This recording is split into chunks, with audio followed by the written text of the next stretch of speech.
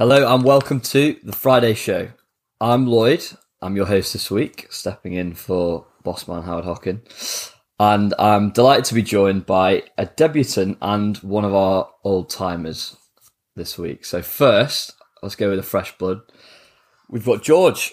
George, how are you? Hello. Yeah, I'm great, thank you. How are you doing, Lloyd? I'm all right, mate. I'm all right. So why don't you tell everyone listening a bit about yourself? What's your story when it comes to City? So my story is my dad is a massive Blue, and my first game was Main Road, 2002. We were 2-0 down to Blackburn at half time. Tiato sent off, and then Anelka and Gota. I remember that game for a 2-2 draw. So I remember that game. It was the full City experience in one game. So it was. I think it was a perfect start to my life as a City fan. I remember that Tiato got sent. Didn't he get sent off like down in the corner by the corner flag? I feel like I remember that game. Okay, good stuff. So you were at Main Road as well. And where are you from in Manchester, if you don't mind me asking? Typical City fan there, Stockport. So again, Stockport massive. Feeding into that stereotype a bit. But yeah, we love it. SK massive. We love it on the 9320, mate. We're all Stockport lads. I mean, this is a Stockport podcast. It's absolutely Stockport the three of us are all from Stockport. Yeah. What SK are you? I'm SK4. Lloyd, what SK are you? We were SK4 as well. George, what SK are you? SK7. SK7. Gangster. Sorry, Lloyd. Very nice. No, all good. And then, we've got SK4's own Asan, currently down with a bit of COVID. How are you doing? I'm all right, man. It's I can't believe I managed to swerve COVID for like 3 years and then I just got it. I've not been anywhere. Is this your first time? First time, bro, and I've not been anywhere. It's not like I've been to a party or anything like that. Like literally, wow. The most public thing I did was getting a taxi, going to town to a hotel to have lunch with my wife, and literally that's it. Like I haven't been anywhere else to even catch the damn thing, but somehow I've managed to catch it. How have you avoided it for this long? That's mental. Living in Ibiza. It's impressive that you've avoided it this long, to be honest. Yeah, something's off. Man's not been testing, I reckon. Well, best of luck with the recovery anyway. I've had it a few times, so it can be a bit grim. Yeah, and look, I'm absolutely not trying to over dramatise it. I'm really fine. Like I've got a bit of a fever and a bit of a rough chest, but you know, I know mates that have had it really bad, and this so far, touch wood, this is really not bad at all. And it means I get to spend the weekend watching films in bed, which I'm all for. Well, yeah, and there are worse places to do a bit of R&R than Ibiza, aren't there? So definitely. So there we go. Good. All right. Well, to be fair, me and you have done a few pods this week, Asan, but I still think there's a lot to talk about. And bearing that in mind, in terms of us being on the airwaves, George, I'm going to come to you first. I think I'm going to give you opportunity a very long run. So I think we've got to kind of look back at the week. We've got to talk about what is probably the main topic of the week, which is obviously João Cancelo going to Bayern. You haven't had the opportunity to talk about that yet. Obviously, City didn't sign a replacement. We're essentially one down. Give me your thoughts. How do you feel? Are you concerned? Do you think it could revitalise the team? Just let me know how you feel. I'm interested to get your thoughts. Yeah, it was funny, wasn't it? I saw that Bayern were playing and in the DFB Polkel match, and I thought, oh, he'd probably be on the bench or something, but no, straight into the starting lineup, and an assist within 20 minutes from right back as well. So that was a bit raw seeing that, but it was always going to happen, wasn't it? He was always going to play blind in for Bayern for a few games. We'll see how he gets on, because you know, everywhere he's been, there has always been a little bit of trouble when he's not been playing, and you know, when his back's up against the wall, there's always that conflict, and he has bounced around a few big clubs now. So if things stay rosy with him at Bayern, I'm sure he'll do well. But it's just what happens if he then doesn't start a few matches for Bayern? Will he be throwing tantrums there and not want to go there permanently? And then in the summer we're stuck with an unhappy player who people don't want to buy because of his personality issues. I don't know. It's such a strange situation, and we've not really had anything like this happen to us. So it's all really new. But the thing that's concerning me City-wise is we don't now have a left back. I know Cancelo was a right back who then transitioned to a left back, but even Ake, he's a centre back playing at left back. Sergio Gomez played centre attacking mid in the Barca and the Dortmund youth system, and then he plays right wing for Spain under 21s, and he's played one season in Belgium at left back, and then that's it really. So that's what's concerning me. And saying a big Champions League game, if we have an injury to Ake, what happens then? Is it Laporte? Is it Rico Lewis inverted? There's just a lot of questions, but I'm interested to see how we approach it. I think that's kind of the key thing right now, is just to see how Guardiola in particular and his coaching staff, how they approach the rest of the season. Because I almost feel like I think it's a bit unfair to say that we don't have a left back. Ake's played left back for most of the season, and he's been somewhere in between good and really, really good, depending on the game. So we do have somebody in there who is an experienced international footballer who's very comfortable, certainly in that, with if in the build-up it becomes 3-2, having Ake on the left side of the three, it definitely, I think it does work. So I do think we're doing Pep a little bit of a disservice by saying that there's just nobody. Yeah. He is a centre half, though. I do think Ake is a brilliant footballer and tactically he seems very astute. He see any plan that Guardiola lays out, he does seem to fulfill it quite well. It's just that it's strange that the size of the club we are and the players that we buy, that we don't have anybody who's been a left back like all their career, kind of, or through the youth system. It's just a really peculiar scenario. We just seem to be a bit cursed in that regard. But I do take your point. I think Ake, as long as he's fit and ready for the big games, I'm not nervous. Yeah. It's just the injury. Any kind of injury to him is what concerns me. Yeah, I think that's a fair shout. And I think, I don't think, obviously, we don't talk about the lad who's up in court, because he'll probably never play for City again. But that's part of why we feel like we've not ever really had a left back in the Guardiola era, is because he came in as the left back and then he got an ACL. And City, I think, this is where I think that City are often a little too loyal. I think City were a little too loyal to that clown at that point, because when he did his ACL, they should have accepted, we're going to need a left back. And converting Delph and converting Zinchenko might be short-term solutions, but we should probably find a medium-term solution. Because when somebody does their ACL, you've got no idea how they're going to come back from it. Yeah, absolutely. Well, and obviously converting those two, they weren't medium to long-term options. Didn't turn out that way in the end, did it? No. Asan, to stay on that then, so I take your point, obviously, around Ake, that obviously he's played a lot of his football this season at left-back, and to be honest, he's generally done a great job, I would say. You're never going to get the kind of progressive passing or crosses from him, but that's not really his game. And in that 3-2 system, I don't think he's really been asked to do that.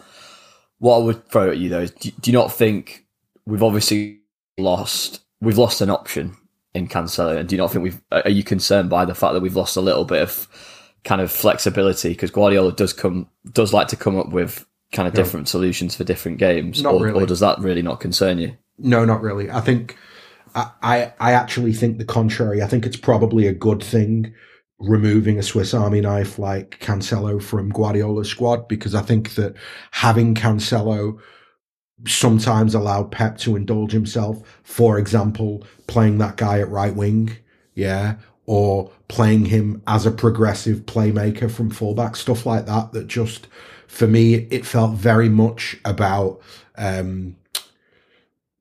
like building systems and building teams around João Cancelo, which was, it's not something that I think we should be doing when you've got De Bruyne, Foden, Grealish, Mahrez, Haaland. When you've got the attackers that we have, your fullbacks just need to be fullbacks. And maybe that makes me sound a bit yada, but you know, that's kind of how I feel about it. So no, I'm not hugely concerned about the squad's flexibility, because the reality is that the squad is still full of multifunctional players. There's the left back is a centre back. Do you know what I mean? I just mentioned Foden. He can play anywhere from left back to centre mid to 10 to false 9. We've just got plenty of players who can be moved around. I think, for me anyway, the most important thing is that we find some of the harmony and the kind of the team spirit that we've had in recent years, which I feel was lacking in the first half of the season. And I'm not saying that was all on Cancelo, but like I said in the pod after he left, definitely when you've got a dickhead stinking the place out, when they leave, it does give everybody a lift, just because that fella bringing everybody down isn't there anymore. So I'm kind of more interested in, for example, I'm very interested in the performance and the attitudes against Spurs, because there's not been a lot of smiling faces around the City camp for a while now. And I wonder whether Sunday we see a lot of smiles again. Interesting. Just stick with you, George. Stick with you, Asim, before I throw it to you, George. I hear all that, but slightly different question. Are you concerned from a pure numbers perspective? Because that's a slightly different outlook, I think, to the kind of squad chemistry, Swiss Army knife. What do you mean by numbers? Are you concerned that we're one lighter in the squad, or we are, or does that not concern you? Well, we are. There's nothing I can do about it. I mean, I can be concerned about it, but there's nothing I can do about it. We are one player light, and we are one senior player light. But I would counter even something like that with, when this season began, not one person in and around the supporter base was looking at Rico Lewis going, Rico Lewis is going to be a first team player this season. So yes, we're definitely one player light because Cancelo's gone, but we probably got, you know, we've got one bonus player in that Lewis wasn't part of any conversations we were having at the start of the season. I know what you're saying, Lloyd. Like, obviously it's just not good to let a player go on the last day of the transfer window in January, particularly a player like João Cancelo, who has been so impactful and effective in moments for City, and not replace them. You're absolutely right. There's not a valid argument that makes me go, oh no, it's fine. They did the right thing not replacing him. Of course they should have replaced him, but for whatever reason, they either didn't or they couldn't. And so I'm kind of, now that the window's shut, I think for the moment, I understand this week we're having this conversation because Cancelo left this week. But for me, right now, we need to look at the short and the medium term, which is, all right, what options do we have? What are the games upcoming? How do we perform in those games? I'd like us to get to a stage where, going into the Arsenal game, nobody's talking about left back or João Cancelo. But to do that, we have to perform really well against Spurs and really well against Villa. Yeah. George, what about for you? Are you concerned? Do you think actually removing him, even though it's kind of -1 on a squad perspective, could have a +2 on an overall like attitude squad perspective? Where are you at? Yeah, I think the concerning side for me is like I said earlier, is if there is an injury to Ake, then Guardiola will have to get creative again in his maybe like he's done with the Delph and Zinchenko, taking a midfielder and turning them into a left back. I don't know who that would be. I know some people have said Rico Lewis could probably do the inverted job on the other side, which I agree with. I've seen a few shouts about, could Calvin Phillips be deployed in that similar way? That'd be interesting to see. So on a numbers perspective, yeah, I'm slightly concerned. But as Asan said, the squad harmony and that drive and all in it together attitude is what carries you through this part of the season now. from February till May, and if somebody's stinking the place up and is not fully bought in and isn't happy to see their teammates succeed and win, then it is better that they're out the door, as cutthroat as it is. Fair. And who, to throw it forward, slightly unfair, but I think it's probably worth asking, if it was to throw it forward to kind of like the end of the season, who do you think will be the guy that probably ends up playing there the most? Obviously, we can't account for injuries, but do you think it'll be Ake, or do you think we'll see Lewis pull across, Walker kind of come back into right back, Laporte? What do you reckon? Yeah, I think as things stand, if nothing changes and Ake's level of performance is the same, I think he'll play all the big matches. You know, the Arsenals in the league, Spurs at the weekend, the Champions League fixtures. And then I think in some of the other league games, he'll rotate Laporte and then maybe do Rico Lewis inverted, then Walker as the right-hand side of a back three. But yeah, I think Ake will take all the big games and then he'll just rotate Laporte and Lewis. Well, I suppose that all depends on the Stones injury as well, how much Laporte can actually come across and cover. He might be needed to play at centre-back. Yeah, we'll get to that Stones injury. Asan, who do you reckon will be the number one choice in that position? Do you think it'll still be Ake? Yeah, I mean, I think if you ask me the volume of games he'll play them, I think Ake will play the volume of games. The only thing that I can't be sure of right now is what happens with Lewis and how Pep decides to utilise him. I do think that he'll play more than we expect him to play, because I think they like him at that level.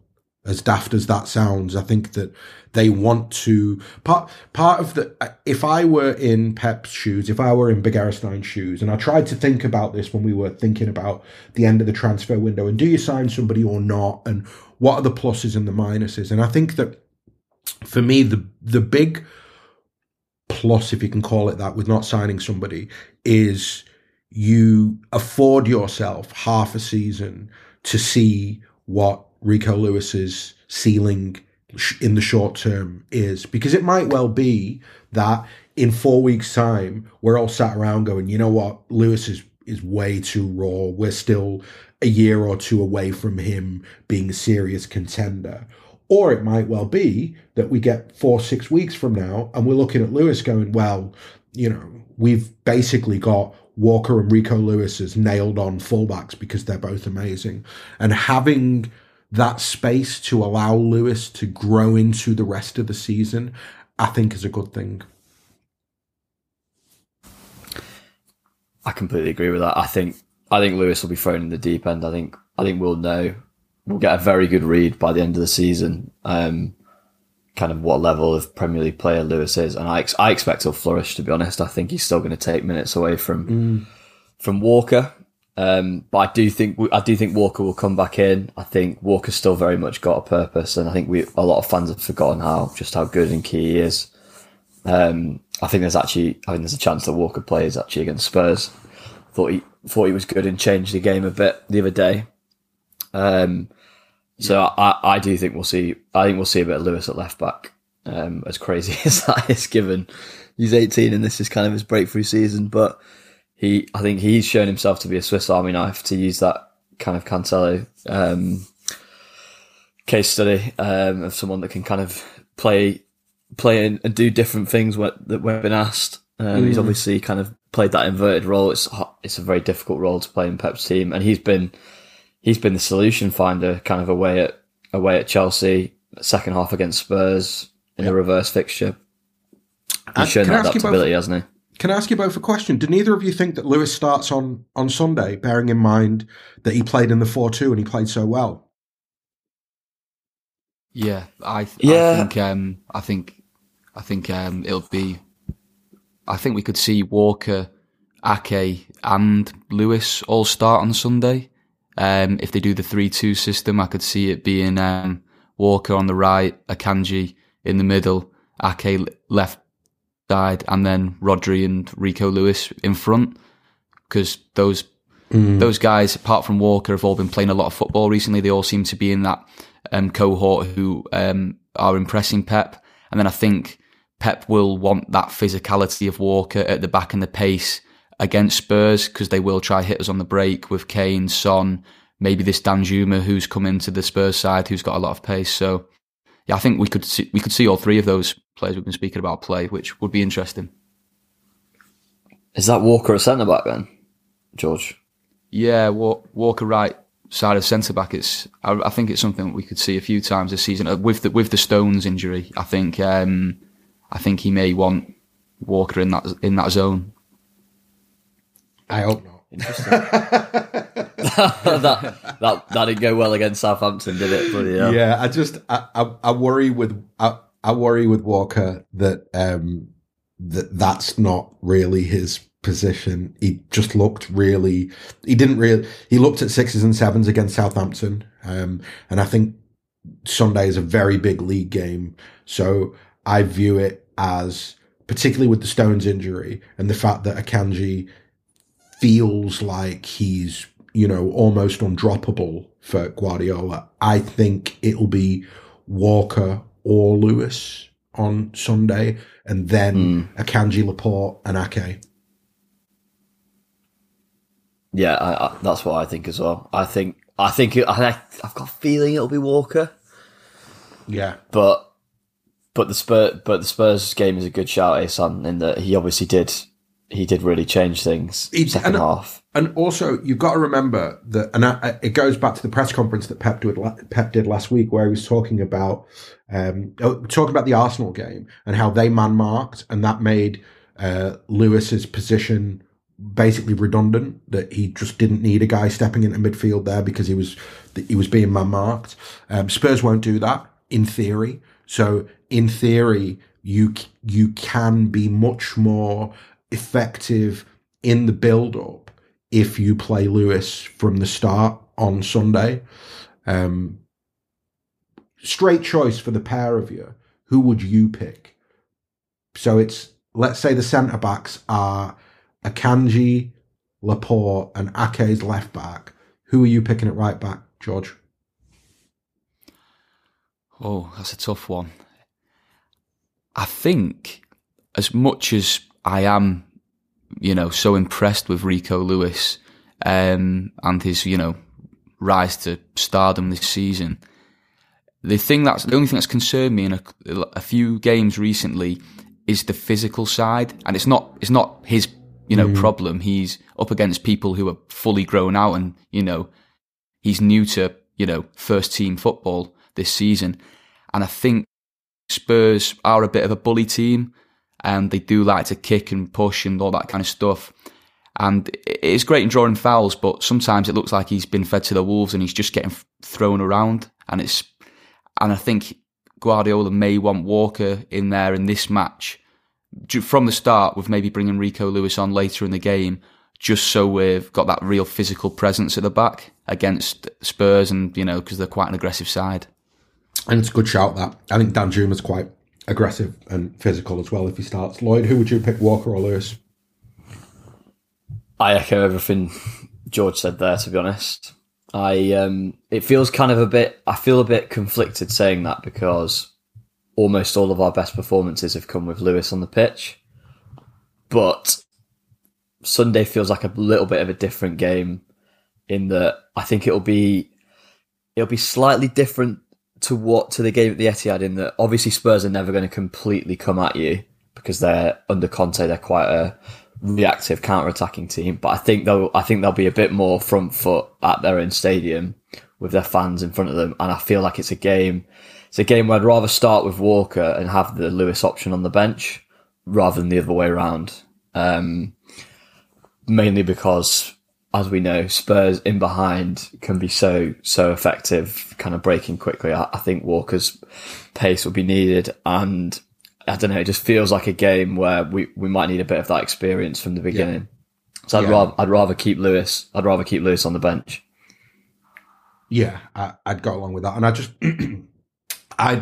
as much as I love Lewis, and as much as for me, the funny thing is that it's not that I love Lewis because he's homegrown or, you know, I mean, I love that. But actually, I love the way we play when Lewis is in the team. I like that. I like the way it becomes three at the back. I like the way that Lewis can move through the lines and basically play like a midfield player in the opposition half, because I do think that that makes us a lot more fluid. But in this instance, bearing in mind the importance of the next two league games before the Arsenal game, I would play safe. And for me on Sunday, playing safe is picking Walker. Agreed. I think that's a full house. It's very rare on this podcast. It is very rare.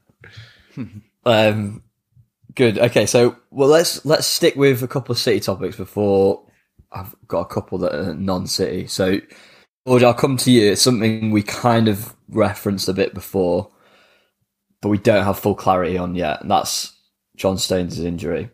For me, he's been our best centre-half this season. It looked like a hamstring injury. He's obviously had a few of those before. We obviously don't know how serious it is, but they're usually, you know, somewhere between like 4 to 6 weeks. Ake is now basically a left back. I think it's safe to say for the rest of the season from a kind of options perspective. How big of a blow is that? Do you think, are you really worried? Are you kind of in the same camp as me that you think Stone's been our best centre half, or are we really sleeping on the fact that we've still basically not played Ruben Diaz all season, one of the best defenders in the world, and we've still got kind of Laporte kicking his heels a little bit?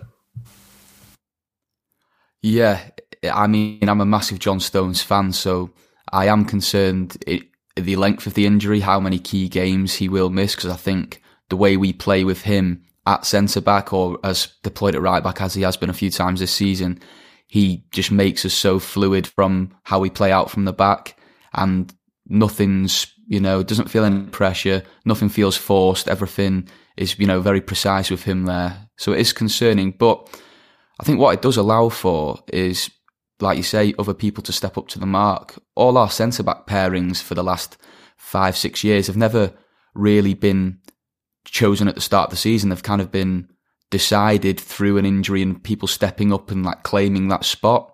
Where we saw it with when Laporte was injured and then John Stones came back into the fold to partner Diaz that season, and then kind of they were both undroppable for the rest of the season. So I'm kind of hoping something can happen in reverse, in that, you know, Diaz or Laporte can step in to play regularly and then really become undroppable.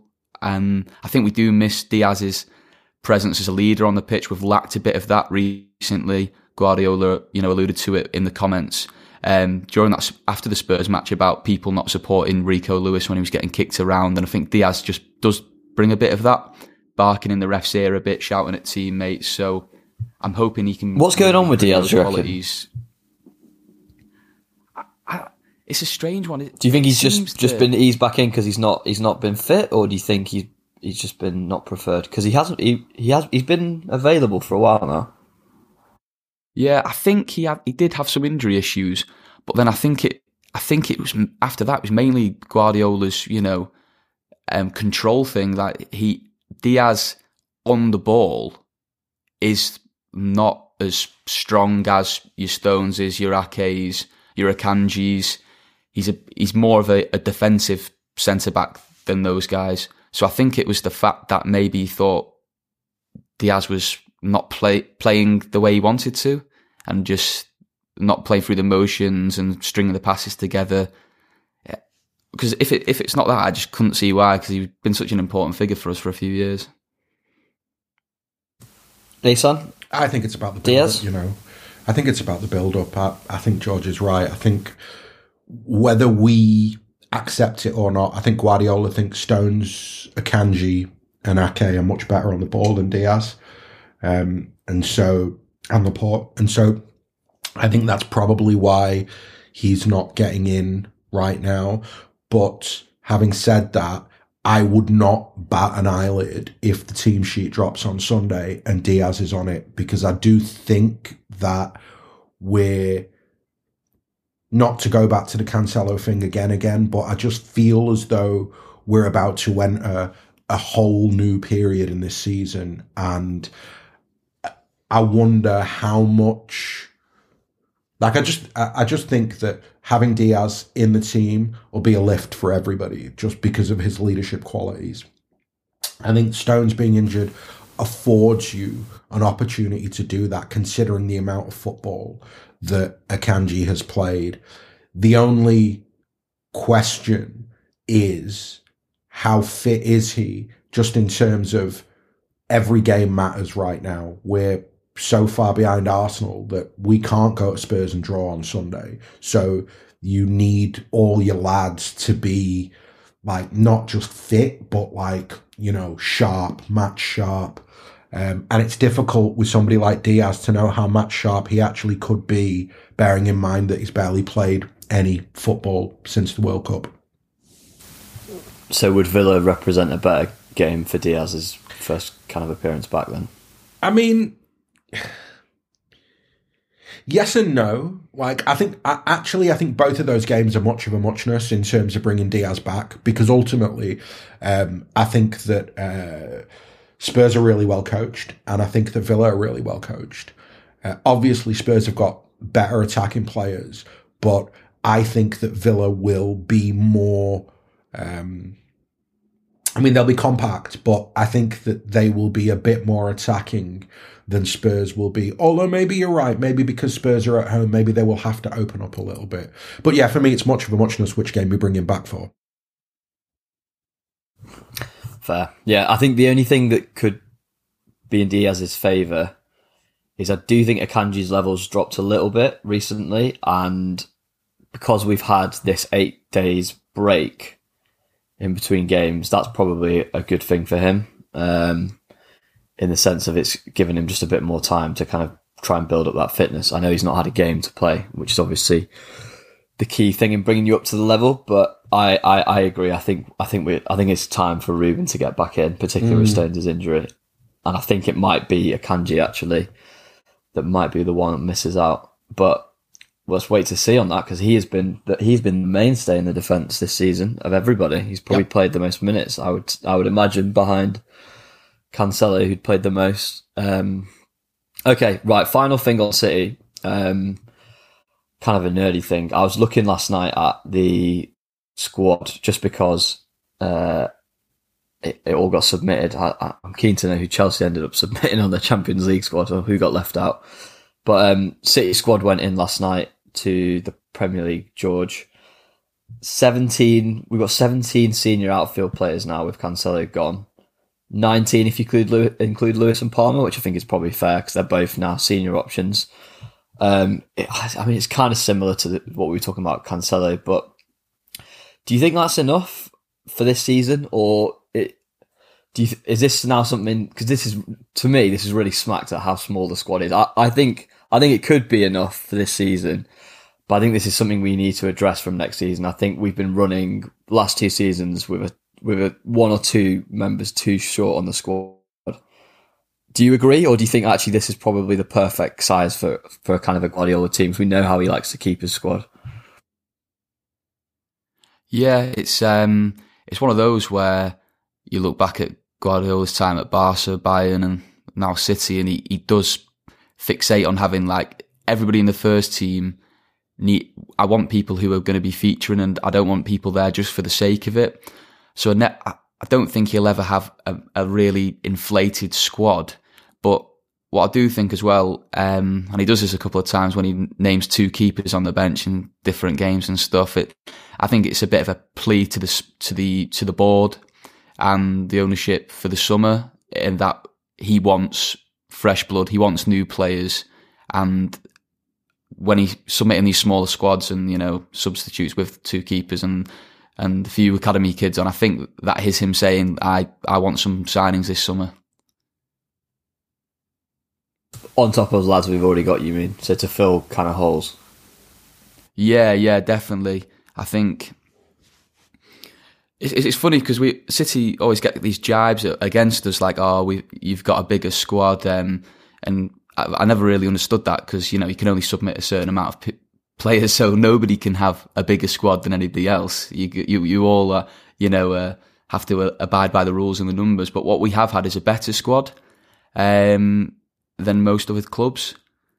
And I still think that is true. The quality of all our players, I'm still behind that. And so I'm not overly concerned because I think the quality of our squad is still great.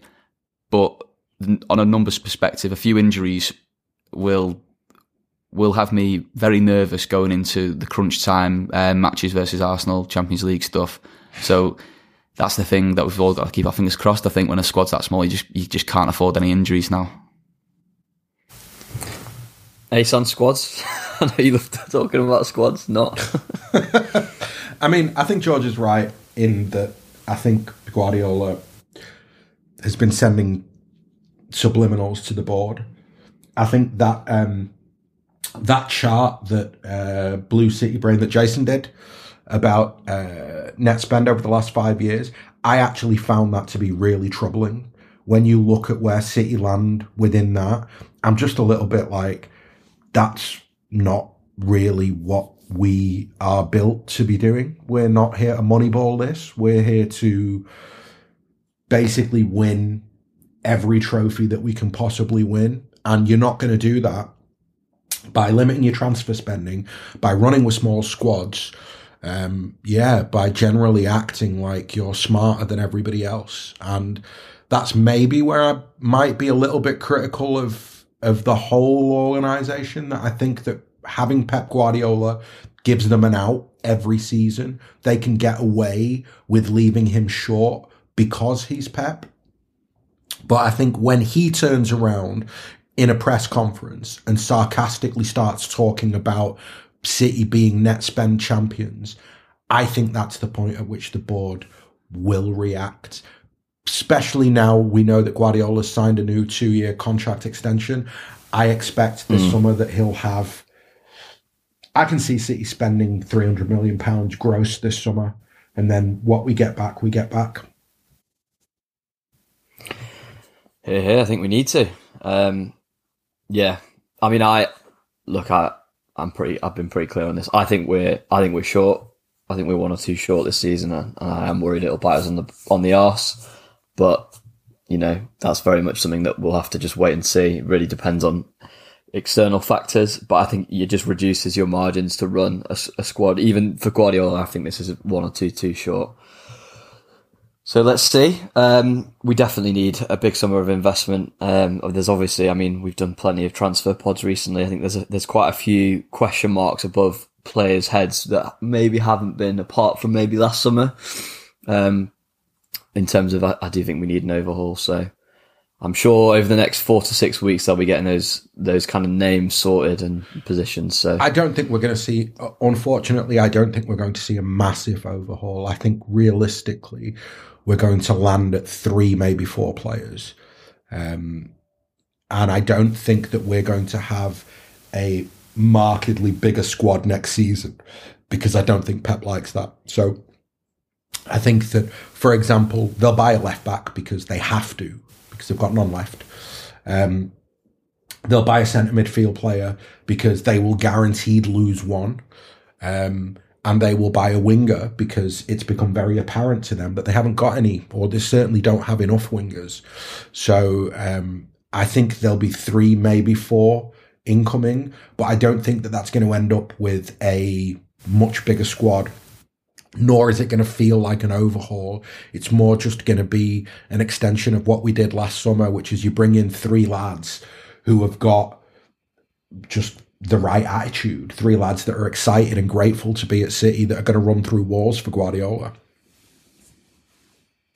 Fair. I think 3 is not enough. I think we definitely need 4. But I hear what you say. To be honest, sounds weird, but signing a left back will make me feel like we've got a bigger squad. Yeah, if you know what I mean. No, but you're right, because it means we just haven't had one. Yeah. If you sign a left back, then you're not having to use a player from a different position in left back. So, you're right. The squad is going to feel a lot bigger just by having a left back. And I think similarly, by having one more senior winger, I think that the squad will feel much, much, much bigger. Because I think right now there is an element of, it's not like it's a skeleton squad, but I think that we don't get enough credit for just how small the squad is. I think I go back to the game the other week where Grealish and Mahrez are on the pitch, Foden's injured, and you've literally got nobody to bring on. You've got no attackers to bring on. You've got Alvarez, but he's not a wide player ever. And Cole Palmer. And Cole, with the best will in the world, his development has plateaued a little bit. So we are absolutely in need of another winger. Yeah, roughly how. Yeah, the only problem with the positions that we do need to fill is the markets for left backs and wingers are so competitive, and there's a lack of real quality in them as well. I think at the top level, I agree. If you think of like great left backs in world football at the moment, there isn't any. You can name a few of the your Theo Hernandez's, your Alphonso Davies, but then the list it gets very small very quickly. So whoever we go for, I imagine that we're going to enter a few bidding wars as well, which we don't tend to like. Can I ask you both a question, since we're here and we're doing transfers, and I like transfers? Would either of you take Mitoma? As the guy. As the guy. I would, but doing the business with Brighton, you can imagine the fee they'll want, and then once you get to that fee, then does it like a high fee for him? Will you regret that? For a low fee, I don't think you would regret it in the slightest, but when it starts to would it get to like 50, 60 mil? I don't know. And then they'd want more than that, there's suddenly a lot more. Yeah, but then just the pressure that comes with it. We've seen what it was like with Grealish, regardless of if people said, you just had to pay it, but you could see it weighed on his shoulders heavy, and he's only kind of just started to shrug that off now. So I think he's a cracking player, but I just wondered like how tricky it will be to do business with Brighton. I think that's a really good point. Yeah, I agree with what George said. I think it kind of comes down to fee and that versus other options. I think as a player, I've been super, super impressed with him, and I think he's probably only going to improve. What I think he's shown that I didn't think he had originally is he's more versatile than I first thought when he burst onto the scene. I think he struck me as someone that was very good technically and a good dribbler because he's got very good close control, but actually he's deceptively quick and can go both ways, which is what we need.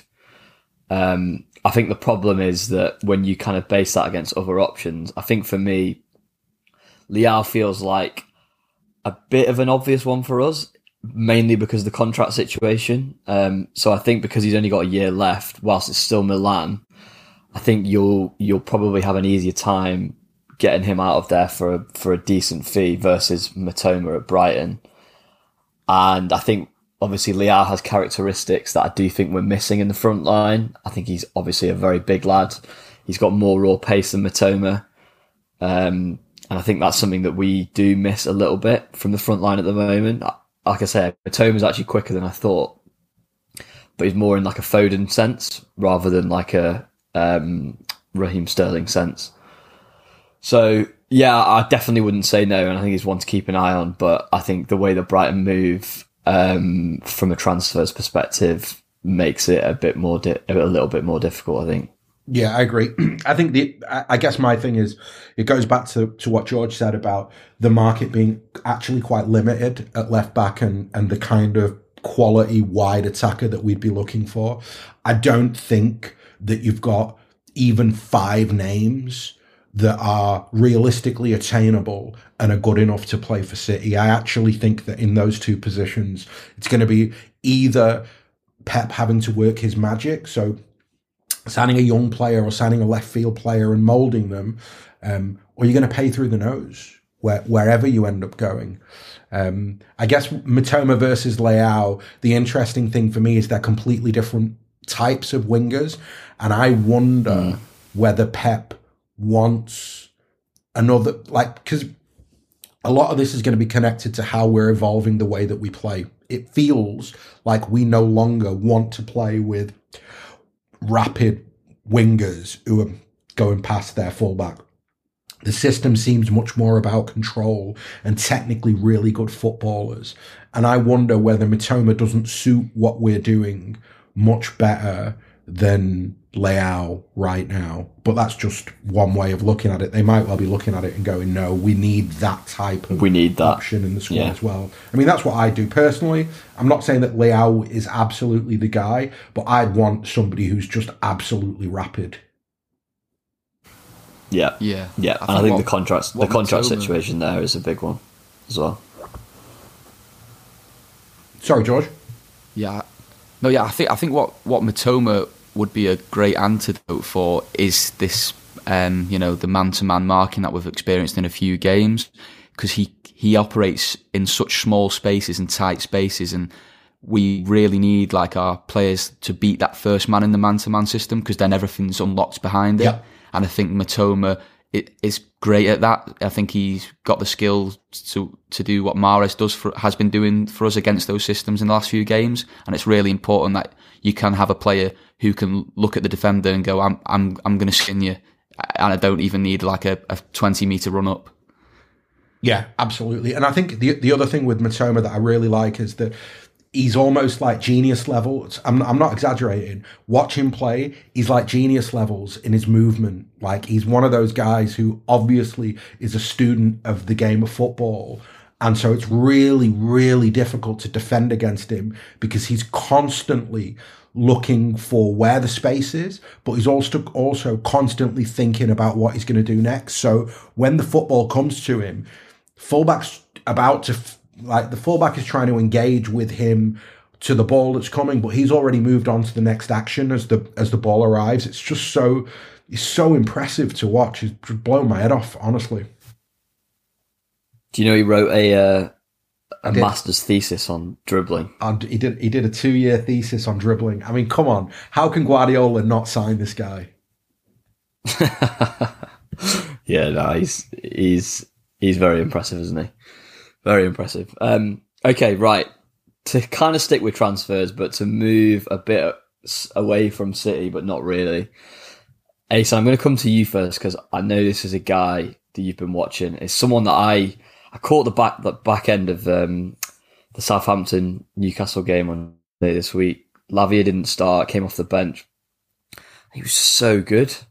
So good. And I was actually with a Southampton fan last night, Ollie, and Ollie just said he's been their best player this season. Every time he's played, they've looked more like a team. When he first came into the team, he started 6 in a row, and they were like, who is this guy? Because obviously, we can remember he's played a couple of times for City. He's like 5'6", he's built like a child, and he plays number 6, and you think in the Premier League that's not going to fly. But after 6 games, the Saints fans were like, wow, we've signed an absolute gem here. And then he got injured and missed like 2 months. He's obviously managed to come back into the team. So to throw it to you, obviously Calvin Phillips hasn't started great, but I think people have been way too harsh on him. He's only played 170 minutes thus far this season. He's only made 1 start. I really think we haven't seen, not even the best of him, we haven't seen him, to kind of shorten the sentence. But bearing that in mind, we've obviously got the buyback on Lavia this summer. Do you activate it and yard Phillips?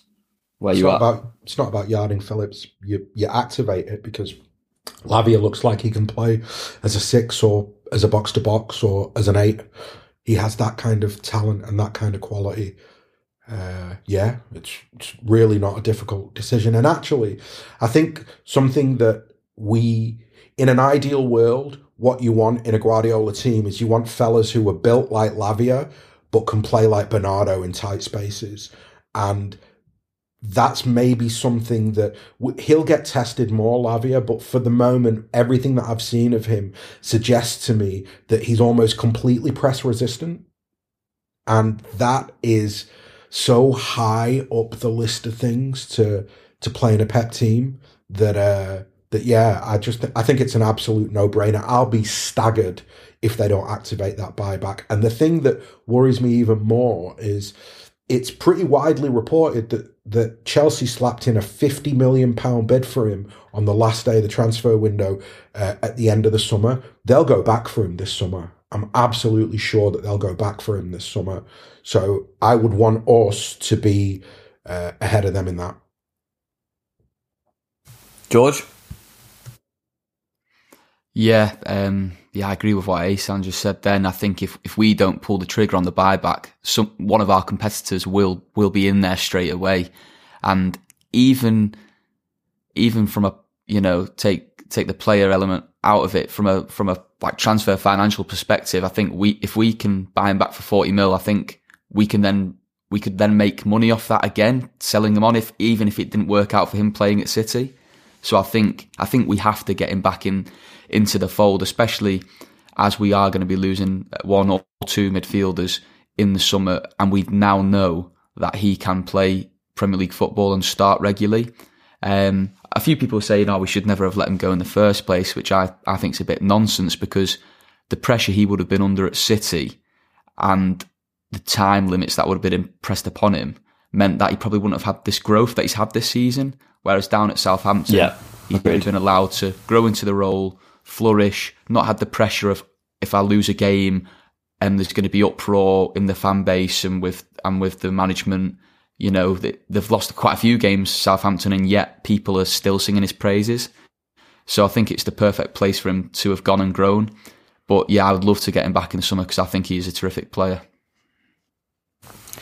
Agreed. Yeah, I think the permanency of a permanent move allows the player to kind of adapt in a slightly different way to a loan as well. In that you throw yourself into it because you're like, right, this is it. This is my new home. The one thing, I'm putting down roots here.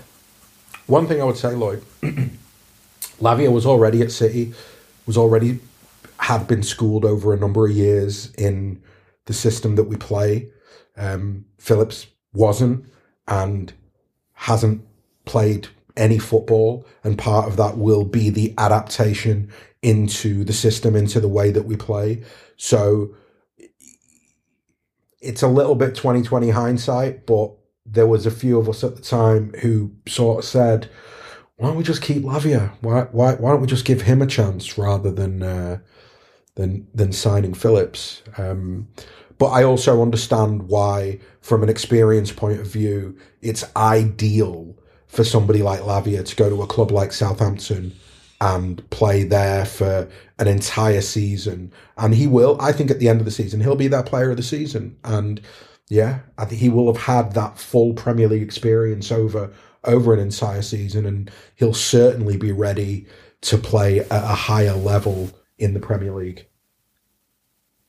Yeah, agreed. And I think the thing I'm going to be watching from now till June is I want to see if he can play, because he's generally played as a 6. I want to see if he can play in that 8 role, because obviously that's where, ideally for us, we would probably need him, I think, next season, because Rodri is Rodri, and, Rodri's played pretty much every minute this season, and we've obviously got Phillips to provide cover, but I'd like to see if he could play as an 8, because if he could, I think that could really solve an issue with us with the Gundogan-Bernardo situation. So definitely one to watch. And I think it's a buyback only for this summer at 40 mil. So I think the option is this summer or bust. So please, if anyone knows a bit more about it. I think so. From what I've seen, I think we've only got one buyback, and it's for this summer at 40 mil. I haven't seen anything that suggests there's one for the following. Mad. If that's the case and we don't do it, then we'll be slapping ourselves in the face for years to come. Yeah, well, let's see. If anyone knows any different, please let us know. Right, last thing before we talk the game. Obviously, there's a few interesting fixtures this weekend, but I think for me, the one that kind of stood out is Chelsea-Fulham. So that was 2-1 reverse fixture at the Cottage. That kind of felt a little bit like, it was almost a game where there was chat that Potter was going to get sacked if he didn't win that game. Obviously he didn't. And then Chelsea went on the kind of spending splurge that they did. This Chelsea team looks very different to the Chelsea team that played that game. They've got a lot of players back fit. They've obviously got all the new guys available, bar João Felix, because he's suspended from getting sent off in the reverse fixture. Asan, what do you reckon? I feel like there's a bit of, this is where Chelsea's season almost starts. Are they going to go, they're going to get on a bit of a run? What do you think? Obviously Fulham have been a great side this season. Where are you at? Well, maybe this is an indication of where I'm at. a certain Mudryk got drafted into my FPL team this morning. So that's more or less where I am with this. Yeah, I completely agree. I think to a greater or a lesser extent, Chelsea's season begins tonight, and I expect them to really fly and kick on from here.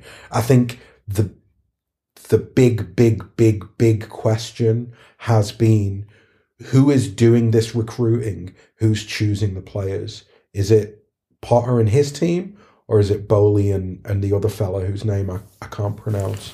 Well, Joe Shields is there now as well. Yes, yeah. So my feeling, and certainly from everything that I've seen Graham Potter say, is that Graham Potter and his guys have been heavily involved in identifying the players that they want to target. And if that is the case, because, for example, I saw the first hour of João Felix's debut before he right up until the red card, and to be quite honest, he was the best player on the pitch. And the thing that surprised me the most was Felix is a guy who, whenever I've seen him play, I've kind of gone, I don't really know what position you play, and I don't really know what the point in you is. Whereas even just in that little hour, I felt as though, oh wow, Graham Potter's got a plan for João Felix, and it looks like a good plan because the player seems to be relishing whatever the role is that he's been given, and he makes the whole team look a lot better. So that for me is an indication that Graham Potter's got an idea of how he wants to use these players. So I do expect Chelsea to kick on from here, and I think, I'd have brought Felix into my team as well if he wasn't suspended. But I do think that Mudryk is he's gonna look a bargain 12 months from now. I'm sure of it. I agree, unfortunately. So let me read you, because I think this is really interesting. Let me read you the Chelsea team from this game against Fulham, because this is mad, because this is not going to be the team tonight. So they played a back three. They played Kepa in net, Chalobah, Koulibaly and Thiago Silva, Azpilicueta right wing back, Lewis Hall left wing back, with Dennis Zakaria, Kovacic and Mount in midfield, and then Felix and Havertz up front. Now I would guess, so Reece James is back, Badiashile has been playing, Enzo Fernandez comes in, Mudryk comes in.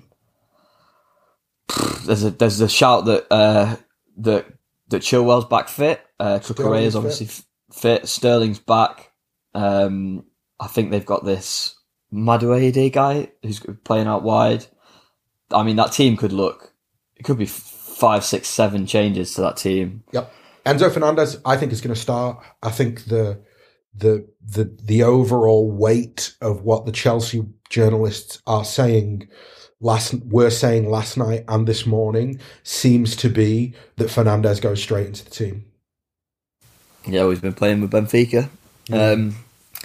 George, do you give Fulham any chance? Mitrovic double? I mean, I think Chelsea, like you say, will be a totally different side that was playing in the reverse fixture, but I don't think you can write off Fulham either. The fact that they are where they are in the league and how competitive they've been against us, Chelsea, all the big teams, Liverpool,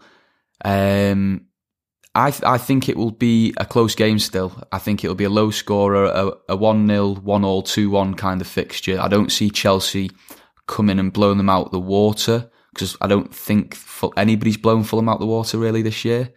So I think they'll be as good as they have been this season, but there could be, like as you say, the turning of the tide for this Chelsea team, and some of these new guys could come in, Enzo Fernandez in particular, make a big impact. Mudryk as well. I think Mudryk, Enzo Fernandez will both start. The £100 million players. I think they will be both playing from the outset. And something that's quite interesting to me regarding the Chelsea squad and everything is that Lewis Hall. Will he then be a bit lost in this influx? He's amazing. Because I think he was the best Chelsea player in all of the games we played against them in that period in the Cup and the League. I was really impressed by him, the job he did out at left wing back, and I wonder if he does get kind of left to the side, is he a player that we could look at in the summer in that left back role? I'm not too sure, but he's somebody I think we should definitely keep an eye on.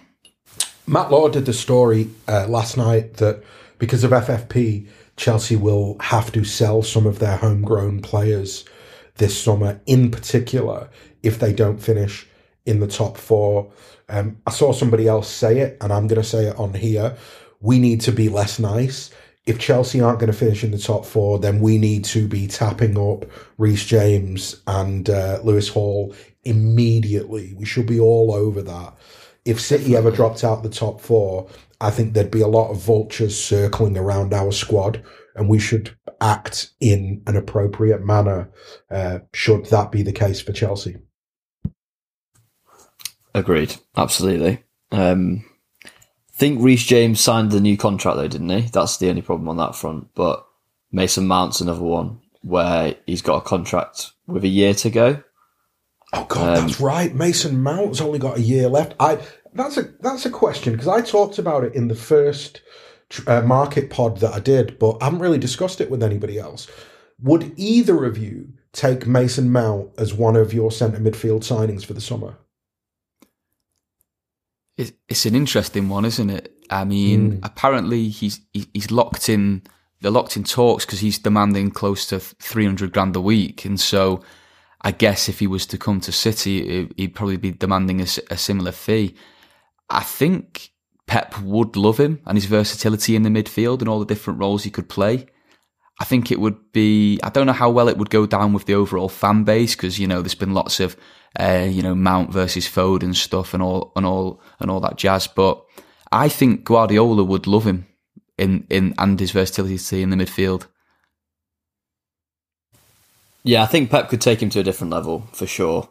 I've always had a few niggling doubts about Martin, that sometimes he feels like a bit of a passenger in games, and that the game kind of takes him by, it kind of passes him by, and he plays in a position where you really want someone of that age soon to be kind of really grappling hold of a game and kind of dictating in the way that, Gundogan, Bernardo, De Bruyne, David Silva, all those guys have, and shown that they can consistently.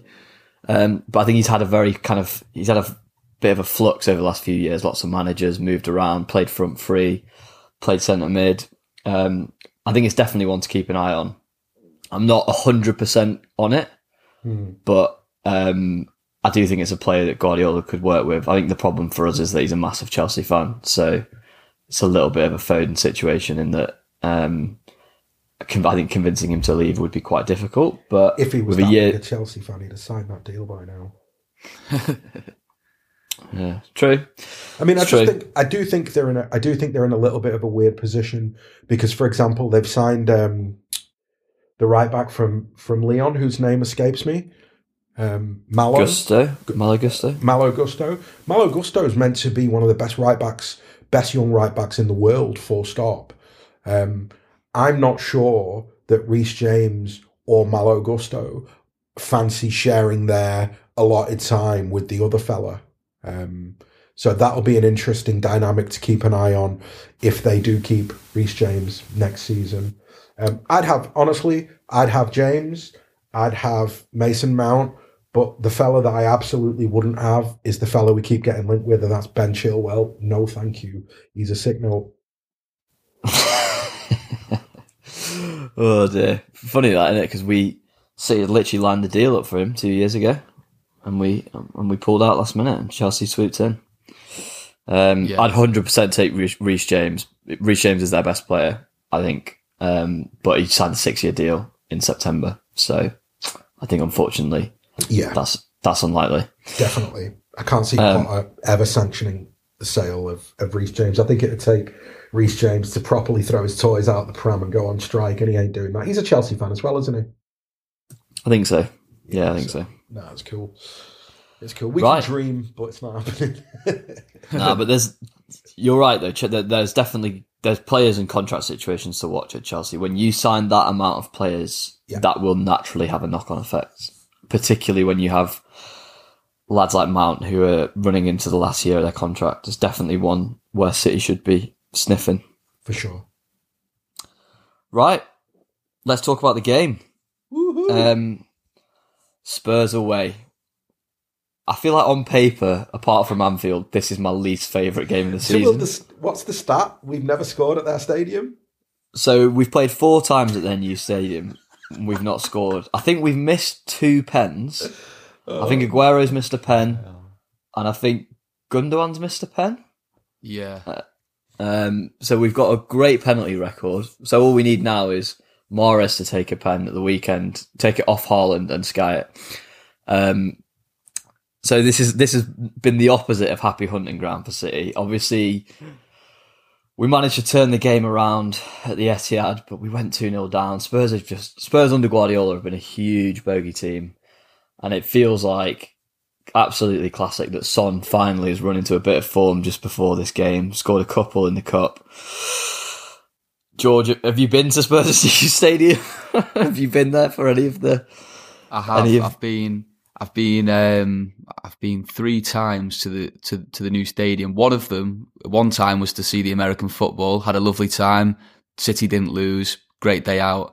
The other times, City have gone and ruined my day a bit. I was there when the Bergwijn scored in his first appearance, I think, for Spurs. Yeah. First, his home debut, right in front of that big kind of cop stand they built. And everybody was just going mental. And the only thing that's worrying me is it's this Dan Juma's going to be his home debut this weekend. And I'm just praying that something similar doesn't happen. God, the signs aren't great. I haven't been. I was hoping to go. I know Joe Green is going to the game. I think Leon's going. I know a few lads that are going. It's just not been good hunting ground for us. Asan, do you think this game's different, or are you equally nervous? I'm nervous because it's Conte and Spurs, even if Conte won't be on the bench. Is that a factor, do you think? If he's not, do you think I do think that's a factor. For sure, I think that's a factor. It will play into our hands. But I think that what I'm looking for, I'm not really focused on Spurs, who their good players are or what they do on Sunday.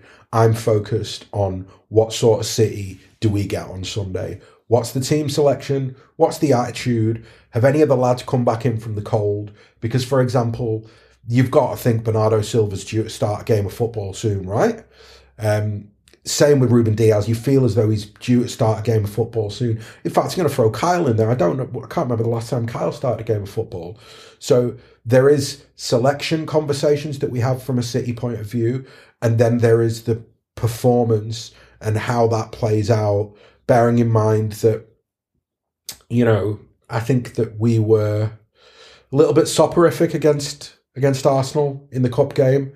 I felt that Arsenal played well, but I don't think that we played with the requisite confidence, quality and intensity.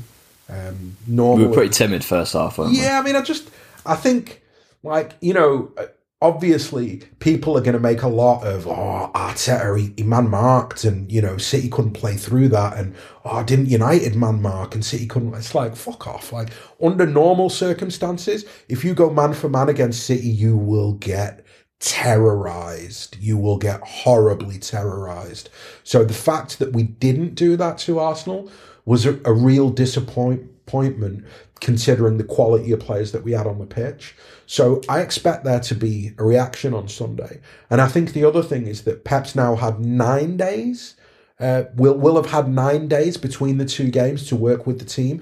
It's not very often this side of Christmas that a manager gets that much time, a top manager in the Champions League gets that much time with his squad without a game. So I hope that there's like some new tactical plan, but just that the confidence builds from a week of training the stuff that you've been doing all season. It'd be very interesting to see if we see a funky Pep situation where he's come up with something bespoke for Spurs away. He's barely changed the team for the last 4 games. Like whatever message he was trying to send, it's gone beyond sending a message, and it's now, these are the lads that I trust. So I think that Like, for example, I asked that question about Bernardo, but then part of me is like, there is no way that he changes Grealish, Haaland, Mahrez, Rodri, KDB, Gundo, that any changes that come in the back four. Yeah, we'll get to the team in a sec, but yeah, I agree with that. George, I'm going to ask you a question we ask a lot on the 9320 podcast. Is this a must-win?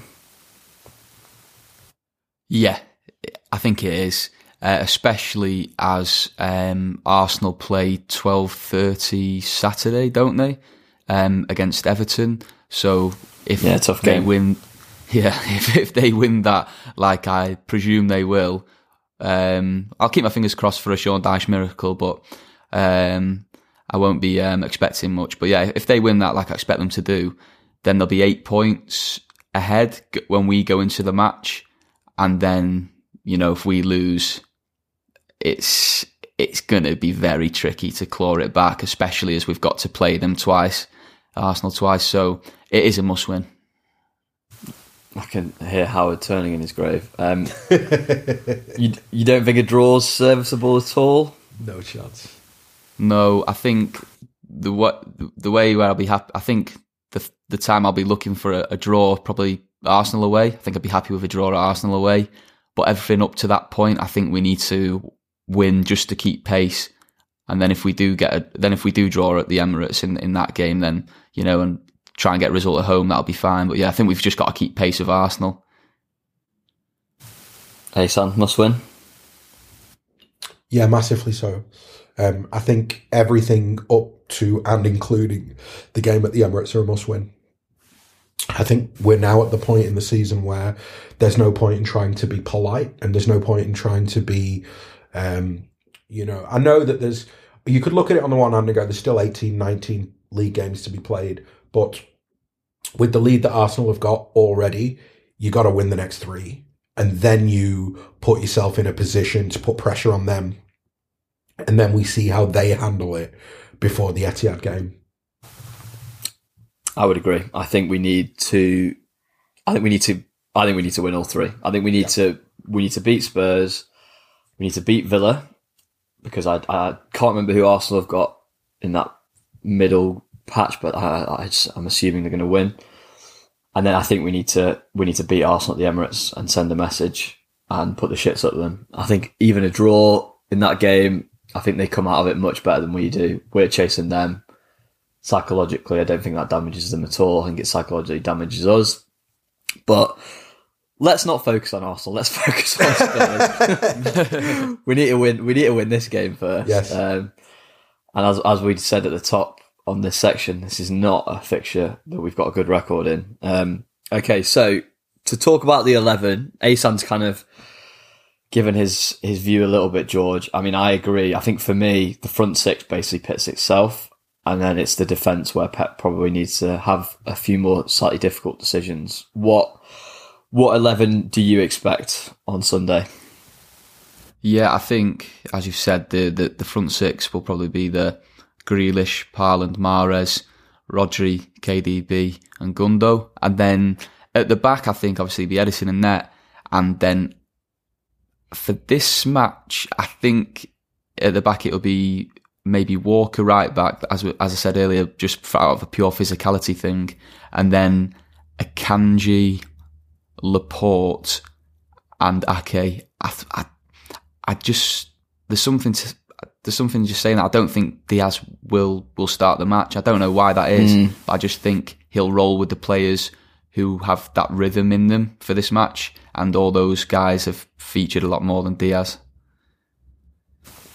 I agree. I think that'll be the 11. You don't think there's a rogue shout that Foden's fit again? He might come back in. I think if he is fit, I think he'll be on the bench and with a view to come on, which will be nice because, as Asa said earlier, like the attacking options we've had in some games off the bench have just been Cole Palmer and then obviously Alvarez, who is a great player to have on the bench, but once Alvarez comes on, there was no other attacking options, and it'd be nice to have Foden coming on with that energy and also point to prove. But no, I think it'll be Grealish and Mahrez starting on the wings. Hey Sam, what about Alvarez? I mean, he broke the game open against Spurs. He was kind of the difference maker, I felt, in that game. Do you think there's a chance No. he starts or not? No. He's an impact sub for me for the moment. He's I love him. I don't want anyone to think that me saying that he's an impact sub means that I don't rate him and I don't love him, because I rate him and I love him, but I don't think he's a fella away from home in a game like the Spurs game where you start him. Just, that's not one. He can't play from wide. So as soon as you start him, because obviously we're not dropping Haaland, then you're playing some version of a 4-4-2. And that's not Pep. That's not how we play. That's not how we control games. That's not the system that Guardiola was schooled on. I think it's a port of last resort, Alvarez and Haaland together, rather than something that we are going to see from the start often. So, no. And you don't think, because we've not seen it much, but you don't think there's a chance of Alvarez wide? No. He's not very good playing wide. Look, his best quality, his biggest quality is the fact that he can finish. So he's got to play within the width of the penalty area, and that is exactly the same best quality as Erling Haaland, who also needs to play within the width of the penalty area, because his best quality is his finishing as well. So no, I don't think it's. I think you're more likely to see Foden and Alvarez from the bench on the hour, whether it's 4-0 to City or 2-0 to Spurs. Fucking hell. If it's not the latter. Jesus. Oh, ye of little faith. Oh, ye of little faith. Have I told you yet that Everton Arsenal, the early kickoff tomorrow, is finishing 0-0? Absolutely no chance. Don't at me. At full time, don't at me. I'm just letting you know. 0-0. It'll be 2-0 after about 15 minutes, that. Mate, Daishinho's first game back in the Prem, at home, 12:30 kickoff, the feral environment of Goodison Park. I mean, come on. You're trying to talk yourself into it. Mate, I've never heard anyone rate Daesh less than you. The regular listeners will be absolutely wetting themselves right now at me suddenly being like Sean Dyche's biggest fan. But still, new manager bounce, first game at home, 12:30 kickoffs. I mean, what time have Arsenal got to leave London to get there on time? And that's if they don't travel the day before and have to stay in a hotel. Those, I think, the most difficult away games from a scheduling point of view are the early kickoffs on the Saturday. Oh yeah, there's always weird results. Yep. I mean, Brentford at home for us is a good example. Yeah. So that was a 12:30 Saturday. Yeah. I mean, it's not happening, just to be clear. And also, that really blows my theory out of the water, because I was like, it's more difficult for the away teams, and you immediately reached for, well, yeah, we played Brentford at home and they slapped us right before the World Cup, and that was an early kickoff. Yeah, it would be great, but it's just not happening. So, all right, fair enough. Well, anyway, don't at me when it happens. Fair. And do you agree with George's team? Yeah, absolutely. I think Walker comes in. I think it's Akanji and Laporte, and I think it's Ake at left back, and then it's Rodri, KDB, Gundo, and then it is Mahrez, Grealish, Haaland. I agree. I think that'll be the 11. Yeah. There's obviously a chance Lewis plays, but I think the front six definitely picks itself. Yeah. I'd be surprised to see Bernardo. I don't think Foden will come back in. He's on the naughty step. I don't think he is, I don't know if you've seen this, but there's been some, how do I say this? There's been some stuff kind of coming out the club this week that people have got the wrong end of the stick with what has been going on with Phil. That he had Enlighten me, I haven't seen it. Well, so apparently he had a single disciplinary issue where he went out one night, the night before a game, and he shouldn't have done. And for that, he was in trouble. But in the main, his attitude is spot on, and he's been training really well. And there was actually quite a bit of beef between Cancelo and Foden that had built over a period of time. So I'm hoping that within 2 weeks, 3 weeks, we are seeing top best version of Phil Foden. Oh, well, I hope so. Because there are obviously some pretty serious rumours circulating. Rumours, obviously, important to point out. But we need Phil. I mean, Phil is one of our best players when he's fit. Never mind, one of the best players in the 11. So I'd very much hope that's true. So let's see. He's definitely back in training. I think we've all seen the photos. So he should be available from the bench if needed. All right, George, give me a score prediction. You're a man that's been to the stadium before. Are you going to go against previous experiences? You've got to stay positive, don't you? Go on, I'm going to go with 2-0 City, and the goal scorers will be Erling Haaland and Ilkay Gundogan. Didn't ask for the goal scorers, but there we go. Absolutely Lovely love service. that, man. That's how you finish a debut.